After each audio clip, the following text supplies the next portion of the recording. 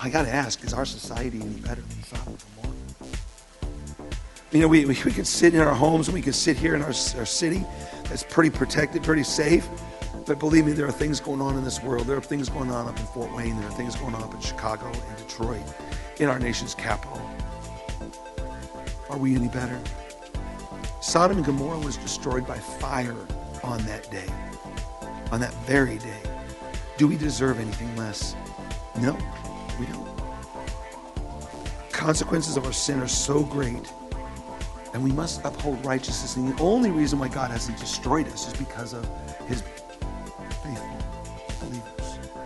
We're praying for this world and praying for their neighbors. And he's waiting for the right number of people to come, those who are destined to come to Christ, We must stand strong in our faith and our obedience to God's word. We must turn away from apostasy and seek God's truth, because we will be held accountable for what we have done.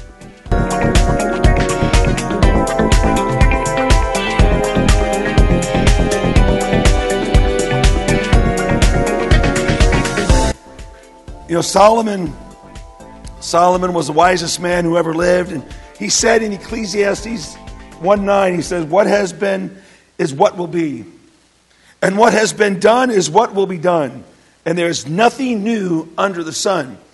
See, I'm of the belief that we live in a world of cycles. Some people like to think that time is linear, that you start here and you just go this way, but I believe that we come back around and around and around to the same things all the time.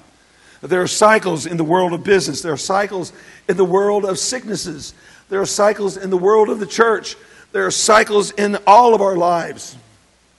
Each of us can go back and we can look through time. We can look back into history, and we usually can find a connection with someone who is going through something very similar to what we are experiencing.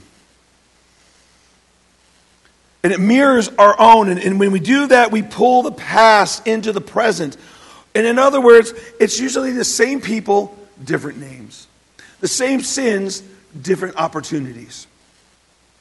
Now remember, last week, Jude is the half-brother of Jesus, and he's urging believers to contend earnestly for the faith. And what he means is to keep a hold of the faith. Do not lose the faith that was brought to us by the words of Christ and through his word. Don't lose it. Contend for it. Fight for it. Strive for it. And it's hard to do in this world of growing apostasy that we're seeing around us. And what apostasy is, all it is this act of abandoning something that you once believed in, and now you're believing something different. Or it's you believed at one time and now you don't believe at all. You believe in nothing. There's a saying that says those that believe in nothing will fall for everything. Apostasy has been a problem in our world from the very beginning. If we go back to Adam and Eve, we go back to the garden, think about this, they lived in a perfect place. There was nothing that they needed that they didn't have. They had all the food they ever could want. The weather was perfect. I would love it if it could snow and be 70 degrees. That'd be great for me. You know, it's probably like that there. I don't know. What we do know is that they lived in a place that there was no need. They had the perfect relationship with God. He would come in the cool of the morning and he would walk with them, and they would have face-to-face conversations with their Creator. There was nothing that they were in need of. But doubt crept into the garden in the form of the serpent, called Hasatan, the Satan, the accuser. Genesis 3 tells us the story of how this happened, when it happened. It says, "Now the serpent was more crafty than any other beast of the field that the Lord God had made. He said to the woman, 'Did God actually say you shall not eat of the tree in the garden?' And the woman said to the serpent, 'Oh, we may eat of the fruit of the trees in the garden, but God said, you shall not eat of the fruit of the tree that is in the midst of the garden, neither shall you touch it, lest you die.' But the serpent said to the woman, 'You will not surely die. For God knows that when you eat of it, your eyes will be opened, and you will be like God, knowing good and evil." So when the woman saw that the tree was good for food, and that it was a delight to the eyes, and that the tree was to be desired to make one wise, she took of its fruit and ate, and she also gave some to her husband who was with her, and he ate. There's a lot to unpack there. I'm not going to unpack it all this morning, but just in those verses. But did you see that moment when apostasy crept in? The serpent asked Eve a question, and what did she do? She tried to reason it out. Instead of going to God and saying, okay, so the serpent told me this. What is it? Is it true? She didn't go to God's word. In fact, she changed God's word. We look before this, we see where God told Adam, "You shall not eat of the tree of the garden of good, of the knowledge of good and evil, or you will die." He never said, "You can't touch it." Now, either Adam added that to her, or she added it herself, just to kind of keep herself from doing it. She changed the word of God. She was no longer contending for the faith. And she created apostasy. And of course, Adam was right there. He heard the whole thing. And he did the same thing. He should have stopped it, and he didn't. Satan has used that same tactic throughout history and into today. And the surprising thing is, it still works. It still works. The Apostle Paul warned Timothy of a time that was to come. And I think we're there today where apostasy will run rampant. Not in the world, but in the church. 2 Timothy 4, 3-4 says, "For the time is coming when people will not endure sound teaching." Beloved, that is what's going on today in the church. "But having itching ears, they will accumulate for themselves teachers to suit their own passions." I could give you days of videos of sermons where they are just tickling the ears of the people. They're not showing, they're not truly exegeting Scripture. See, there's two things you can do. There's exegesis, which is I take what Scripture says and what the context was and what it meant to the people who originally got it, who originally received it, and I explain what that is. There's eisegesis, where I take everything in the world that's going on and I try to bend Scripture to it. That's wrong. And then there's narcigesis. Narcigesis is when I try to put myself in Scripture and say, well, that's me, that's me, that's me. No, I'm not David. I don't have giants I need to slay. I'm not Joshua. Those are stories that show us who God is. I'm me, and I'm redeemed, and I need to contend for the faith. Men will turn away from listening to the truth and wander off into myths. Jude's warning the church that the deceiver, the Satan, the Sahasatan, the accuser, the liar, he is still alive and well, and he's still in the church. So Jude is going to use history as a warning. So he's going to give us our first kind of glimpse into that, going back into history and seeing what was being done and how we need to bring that forward and say, okay, it still applies to us. He says in Jude 5, he says, "Now I want to remind you, although you once fully knew it," so apparently they were forgetting some things, "that Jesus, who saved the people out of the land of Egypt, afterward destroyed those who did not believe." I must remember that the first century church was mostly Jewish. They were mostly Jewish converts. The Exodus from Egypt was a very pivotal moment in the life of the Israelites. If you had experienced what the Israelites had experienced coming out of Egypt, it would have been very difficult for you to deny the existence of God, to see the plagues. On one of my YouTube channels, excuse me, on one of my YouTube channels, I'm trying to push it really hard here so I can speak. I'm in the book of Exodus. I'm reading through a chapter of the Bible every day. And we're in the book of Exodus, and we just went through the plagues. To see that and experience that, and then to have Jesus or God lead you out to the point where you're standing at the Red Sea or the Sea of Reeds, and you're trapped between Pharaoh and the water. To see Moses raise his staff and have the waters part. It'd be very difficult to deny it. It'd be very difficult to see the pillar of smoke during the day and the pillar of fire at night and not know that God is God and God is protecting you. It says in Exodus 13, it says, and the Lord went before them by day in the pillar of a cloud and led them along the way, and by night in a pillar of fire to give them light, so that they may travel by day and by night. The pillar of cloud by day and the pillar of fire by night did not depart from before the people. See, this pillar of cloud and the pillar of fire was not just symbolism. I think we've got to be careful too many times to read symbolism into the scriptures. It's not a symbol. That really is what was there. It was very much more, it was what led the Israelites out. It was a testimony to the Israelites and a testimony to the nations that they were going to encounter that God was protecting them. God had miraculously intervened and saved them from slavery and led them through the desert. If you go further into Exodus, you'll find places where the kings of these nations are scared because they've heard of what God has done. They experienced the mighty deeds of God. But even in the midst of that, many of the Israelites rebelled against God in the wilderness. You know, there was a whole generation. When they first came out of Egypt, they go up to the borders of Palestine. And God tells them, send in the spies. They send in 12 spies. 10 of them come back saying, there's no way we can do it. There's giants in the land. The Nephilim are there. We'll talk about them in a moment. And Joshua and Caleb are like, no, we can do it. With God, we can do it. Well, they ended up wandering in the desert for 40 years. And a whole generation dies in the desert except for Moses, Joshua, and Caleb. And Moses did not even get to go into the promised land because he disobeyed God.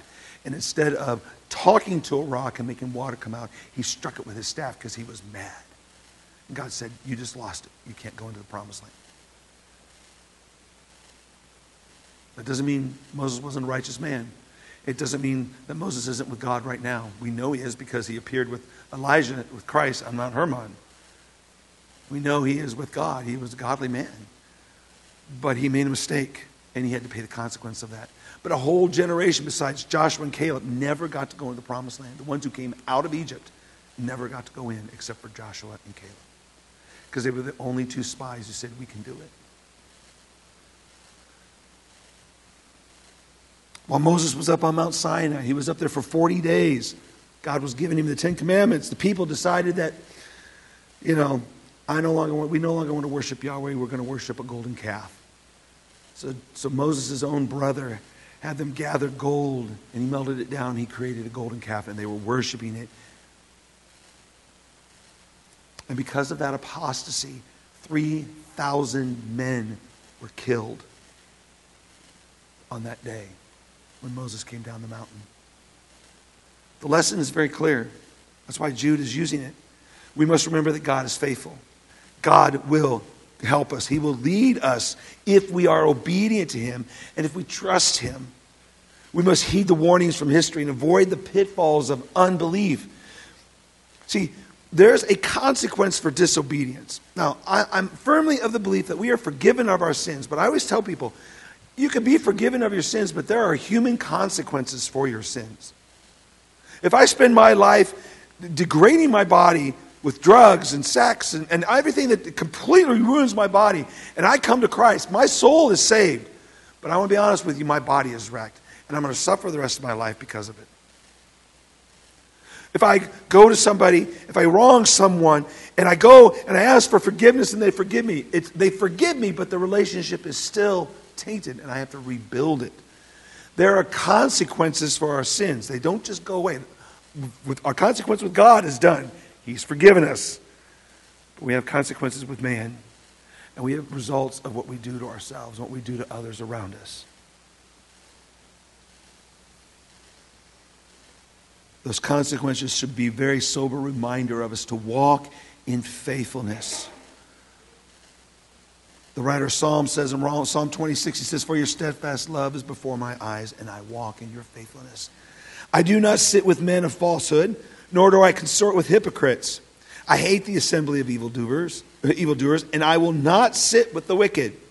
I wash my hands in innocence and go around your altar, O Lord, proclaiming thanksgiving aloud and telling all your wondrous deeds. So parents, all those times you told your kids it's important who your friends are, you're right.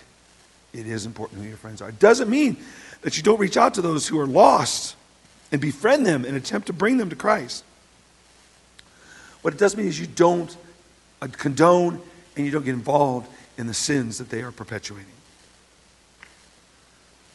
If that wasn't enough, if what Jude was saying about the Israelites at Mount Sinai wasn't enough, Jude gives them another example in Jude 6. He says, and the angels who did not stay within their own position of authority, but left their proper dwelling, he has kept in eternal chains under gloomy darkness until the judgment of the great day. Now, I know there's a lot of different ideas of what this is. I've done the research. It makes sense to me. And you may not agree with me. That's fine. It's not a faith issue. It's not a salvation issue. So there's no reason to split on it, but some people want to. But understand, this is one of only 3 places in Scripture that mentions that angels have left their proper dwelling. The second one, at least in our list, is 1 Peter. For Christ, this is 1 Peter 3, 18 through 20, says, for Christ also suffered once for sins, the righteous for the unrighteous, that he might bring us to God, being put to death in the flesh, but made alive in the spirit, in which he went and proclaimed to the spirits in prison. Where was Jesus during those 3 days after he was crucified? He went to Hades. Not to get rid of sin. He had no sin. He took our sin on him. When he died on the cross, it was gone. Why did he go to these spirits in prison? Because they formerly did not obey. When God's patience waited in the days of Noah while the ark was being prepared. So right there we know that these spirits are in prison are not spirits from yesterday. They are spirits from the days of Noah, from before Noah built the flood. But while the ark was being prepared, in which a few, that is 8 persons, were brought safely through water. So now we know 3 things about these angels or these spirits. Number 1, we know that they're incorporeal, which means they're spirits. They're not bodies. They don't have physical bodies. They are spirits. They're in the underworld. They're in Hades and Sheol, the place of the dead, as is known Sheol in Hebrew. Second, we know that they are imprisoned. They're being held in chains in gloomy darkness, waiting for the day of the Lord when they will face judgment for what they did. Thirdly, we know that their sin was committed before the flood, as we see in 1 Peter, which brings us to the third place where we see God mentioning angels leaving their proper place. Genesis 6, 1 through 4. When man began to multiply on the face of the land and the daughters were born to them, the sons of God saw that the daughters of man were attractive, and they took as their wives any they chose. Then the Lord said, my spirit shall not abide in man forever, for he is flesh. His days shall be 120 years. The Nephilim were on the earth in those days, and also afterward, when the sons of God came to the daughters of man, and they bore children to them. These are the mighty men who were of old, the men of renown. These are the same Nephilim that the Israelites encountered in Israel, in Palestine, when they went to take the promised land. Long story how they came back. I don't have time to get into it now. If you want to know about it, I got a couple books you can read. We could probably spend a few hours here talking about how this all worked out, how the unseen realm, we go deep diving into the unseen realm, and how Genesis 6, 1 Peter, Jude 5, Revelation, all the Gospels tie together to say this is what is going on. Along with all of the Old Testament prophets, Daniel, to be one specifically. Some of the angels who are known in many places as B'nai Elohim, which is the Hebrew word, which means sons of God, left their place in the council of God and came to earth, had relations with women, and taught humanity things that they should not have been taught. And because of this, some of them are being held in chains to possibly either prevent them from anybody else from doing it, prevent them from doing it again, or to keep the other angels from deciding they want to do this. So according to Peter, Jesus, during his time in the grave, went to these spirits in chains to proclaim his victory over them because they had lost and he had won. If we go to Paul, Paul also confirms this because he says in Colossians 2:15, he says, he disarmed the rulers and authorities. Now, whenever Paul uses the term rulers and authorities, he's always talking about the spiritual forces of evil in the unseen realm. Every place, that's what he's talking about. He disarmed the rulers and authorities and put them to open shame by triumphing over them in him. When Jesus died on the cross, they lost. The cross triumphs over all evil. These spirits, angels, if you want to think of them that way, angel is just a title. It's not necessarily a name of, we're humans, but that's what we are. Angels are that's their job. Angel means messenger in Hebrew, or in Greek. In Hebrew, it's malach, which means messenger. If you want to think about them this way, once held a position of authority and were in the presence of God the Almighty. They were with God. They saw everything. They were even with God when he created the world. We go to the book of Job. Job 38, 4-7 says, where were you when I laid the foundations of the earth? So we got the time frame. He's laying the foundations. Tell me, if you have understanding, who determined its measurements? Surely you know. Or who stretched the line upon it? On what were its bases sunk? And who laid its cornerstone? So God has laid the cornerstone. He has not created man yet. And here is what he says. When the morning stars sang together, and all the sons of God shouted for joy. The Benai Ha-Elohim. The sons of God. These are not humans. These are angels. Sons of God because God created them. They're his sons. They're not the Son of God. They're not Jesus. They're not God. God is distinct. There's only one God in three persons. But these are not Yahweh. But they shouted for joy when God laid the foundations of the world. These are not humans. And even though they saw all this, they decided to follow their own desires and rebel against the authority of God. They committed apostasy and were cast out of heaven and are waiting in darkness for the chains for their final judgment. The book of Psalms, the very first chapter, the very first verse. Blessed is the man who walks not in the counsel of the wicked, nor stands in the way of sinners, nor sits in the seat of scoffers. But his delight is in the law of the Lord, and on his law he meditates day and night. He is like a tree planted by streams of water that yields its fruit in the season, and its leaf does not wither. In all that he does, he prospers. And if those two examples of the Israelites rebelling against God in the desert, and the angels rebelling against God in Genesis 6 is not enough, Jude's going to provide us with another one. Jude 7.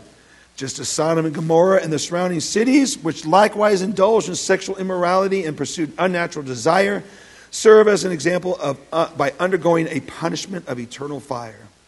So Sodom and Gomorrah is they're placed. They're in the cities in the plains of the Jordan. It's very close to around the place where the Dead Sea is. Some people even believe it's possible that when they get destroyed, that's what creates the Dead Sea. But the Dead Sea was created because there was no outlet for it. So all the water flows from the Sea of Galilee on down along the Jordan, along that area, all the way down to the Dead Sea, and it stops. And when the water stops, it becomes stagnant. There's nothing no place it could go. And then there's salt. It's a very salty area. It's a low area in the world, so it's a very salty area, and it becomes like salt. If you ever go to the Dead Sea, you can float in it. You know what I mean? You just lay back, you just float. So, the Bible describes Sodom and Gomorrah as exceedingly wicked. Genesis 18 said, then the Lord said, because the outcry against Sodom and Gomorrah is great, and their sin is very grave, I will go down to see whether they have done altogether according to the outcry that has come to me, and if not, I will know. Now, obviously, God knows. He knows everything. But in the process of doing this, he has a purpose for what coming down and meeting with Abraham and then going on to sending two of his angels on down to Sodom and Gomorrah. By there are three men who come to Abraham. One of them is Christ. It's a Christophany. It's the appearance of God, of Jesus in human form before he came as a baby. Don't know what he looked like. We don't know what he looked like. But it definitely is a Christophany. Both these cities were places of moral depravity where sexual immorality and perversions were rampant. But that wasn't their only sin. If we go to the book of Ezekiel, we read more about it. In Ezekiel 16, verse 49, it says, behold, this was the guilt of your sister Sodom. She and her daughters had pride, excess of food, and prosperous ease, but did not aid the poor and needy. They were haughty and did an abomination before me, so I removed them when I saw it. So God sends 2 angels while Jesus stayed behind and talked to Abraham. Abraham actually kind of bargained with God. We'll read that story sometime. Angels walked down to the city, and sitting at the gate was Lot. Lot was Abraham's nephew.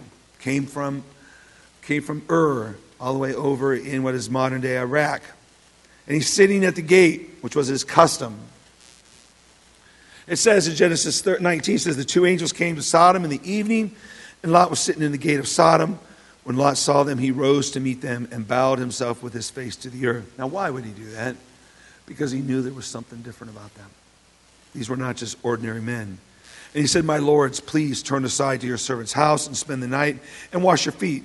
Then you may rise up early and go on your way. They said, no, we'll spend the night in the town square.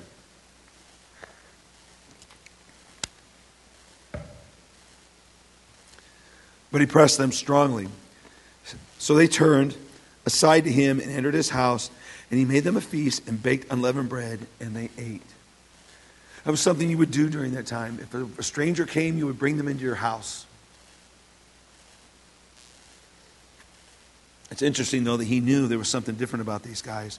He knew there was something more to them, and he urged them to stay the night, not out in the city where it was dangerous, it was unsafe, but to come into his house and to stay. And they relented, they went with him. But while they were there, something happened. All the men of the city, all of them, came to Lot's door. You see in Genesis 19, he said, but before they lay down, the men of the city, the men of Sodom, both young and old, all the people to the last man, surrounded the house. And they called to Lot, where are the men who came to you tonight? Bring them out to us that we may know them.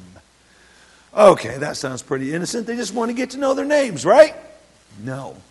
That is a term that is used for they wanted to have sex with them.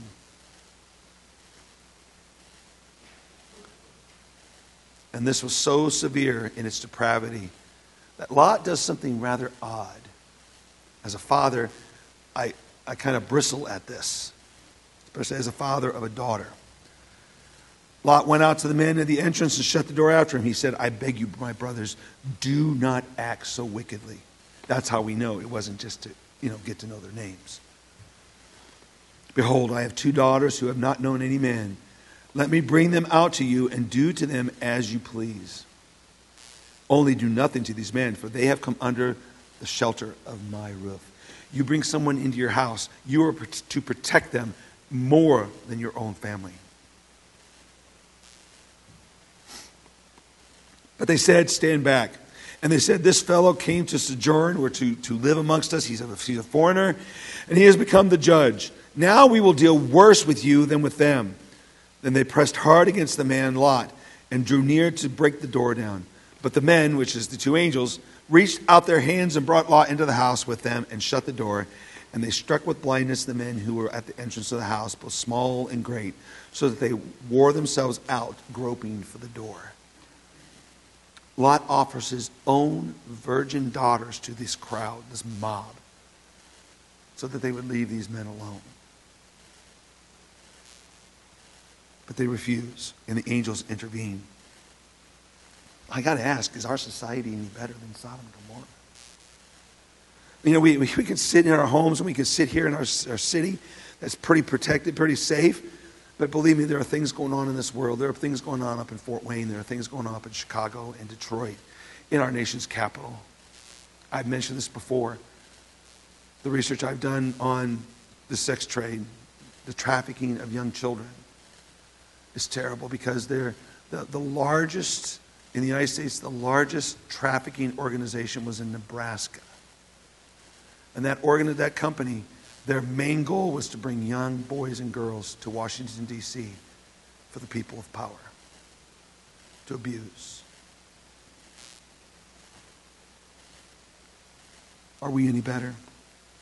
Sodom and Gomorrah was destroyed by fire on that day, on that very day.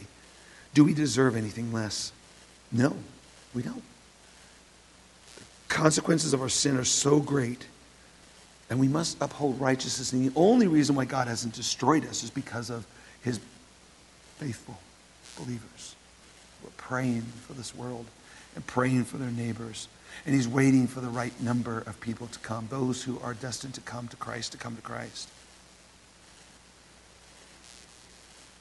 We must stand strong in our faith and our obedience to God's word. We must turn away from apostasy and seek God's truth, because we will be held accountable for what we have done. Like I said, we can be forgiven of our sins. It's not a salvation thing, but you will be held accountable for what you have done. You don't believe me? It says in Romans 14, Paul says, why do you pass judgment on your brother? He's talking to believers. He says, why do you despise your brother? For we will all stand before the judgment seat of God. For it is written, as I live, says the Lord, every knee shall bow to me and every tongue shall confess to God. So then, each of us will give an account to himself, to God. Each of us. He's including himself in this. And Paul's a Christian. He's a believer. We may be forgiven of our sins, but we will have to account for all that we've done. Good and bad. And it won't be a matter of, for us as believers, it won't be a matter of our salvation, but it will be a matter of shame. That's why it says Christ will wipe away every tear. Why would we be crying? I'd be joyous, right? Won't have this bad voice anymore. It'd be on. No pain, no sorrow. But I have to give an account to God for what I've done. And I'll probably weep for what I should have done that I didn't do. And Jesus will say, it's okay, it's my son. I took your sins. You're good. Come, enter. But we are going to be held accountable. One day, God is going to judge all sin. So we should be praying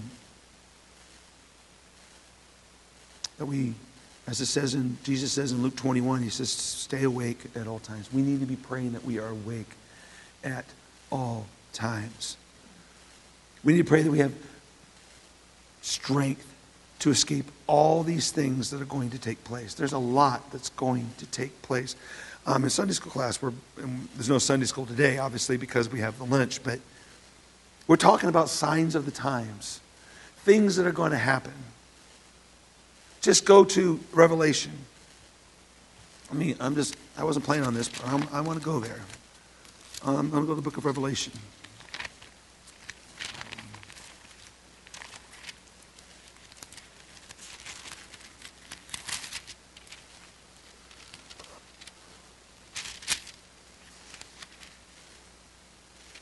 This is in Revelation 6.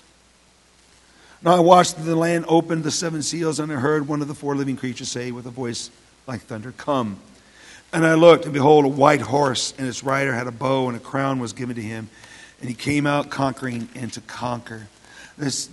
Somebody's going to come to power. They won't come to power by force. They have a bow, but they have no arrows. They'll come conquering in peace, but they will be a conqueror. And when he opened the second seal, I heard the second living creature say, come. And out came another horse, bright red. Its rider was permitted to take peace from the earth, so that people would slay one another. And he was given a great sword.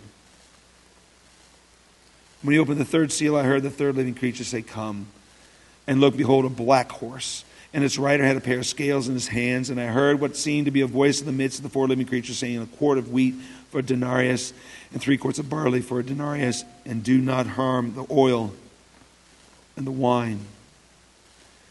And then when he opened the fourth seal, I heard the voice of the fourth living creature say, come.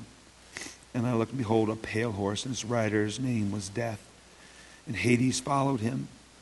And they were given authority over a fourth of the earth to kill with the sword, and with famine, and with pestilence, and by wild beasts of the earth. And we could sit and say, whew, oh, I'm glad I won't have to go through that. Well, I'm not so sure.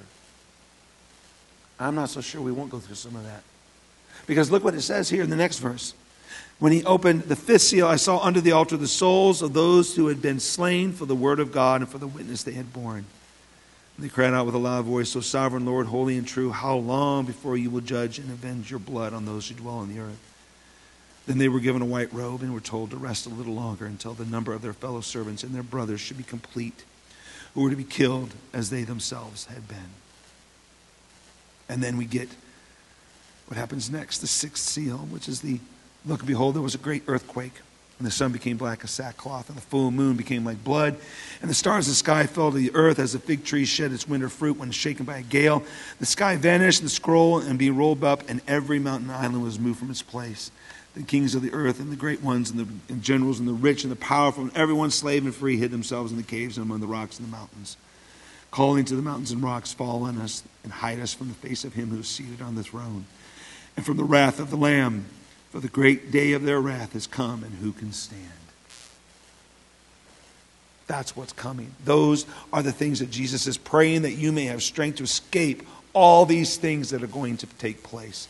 Because ultimately, one day, we are going to stand before the Son of Man.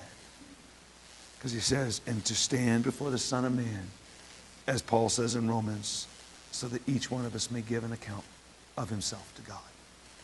We need to contend for the faith. We need to stay faithful to God. We need to search the scriptures for God's word. We need to know it, and we need to live it, and we need to be separate than the world was, not separated from the world. Because Jesus, when he prayed for his disciples, says, Lord, protect them. Don't take them out of the world, but protect them from the world. Bad things are going to happen. Even today, bad things happen to us. But we have to persevere, knowing that God ultimately is in control. He is sovereign. He'll get us through. And what a great reward we have waiting for us when he does. Let's pray.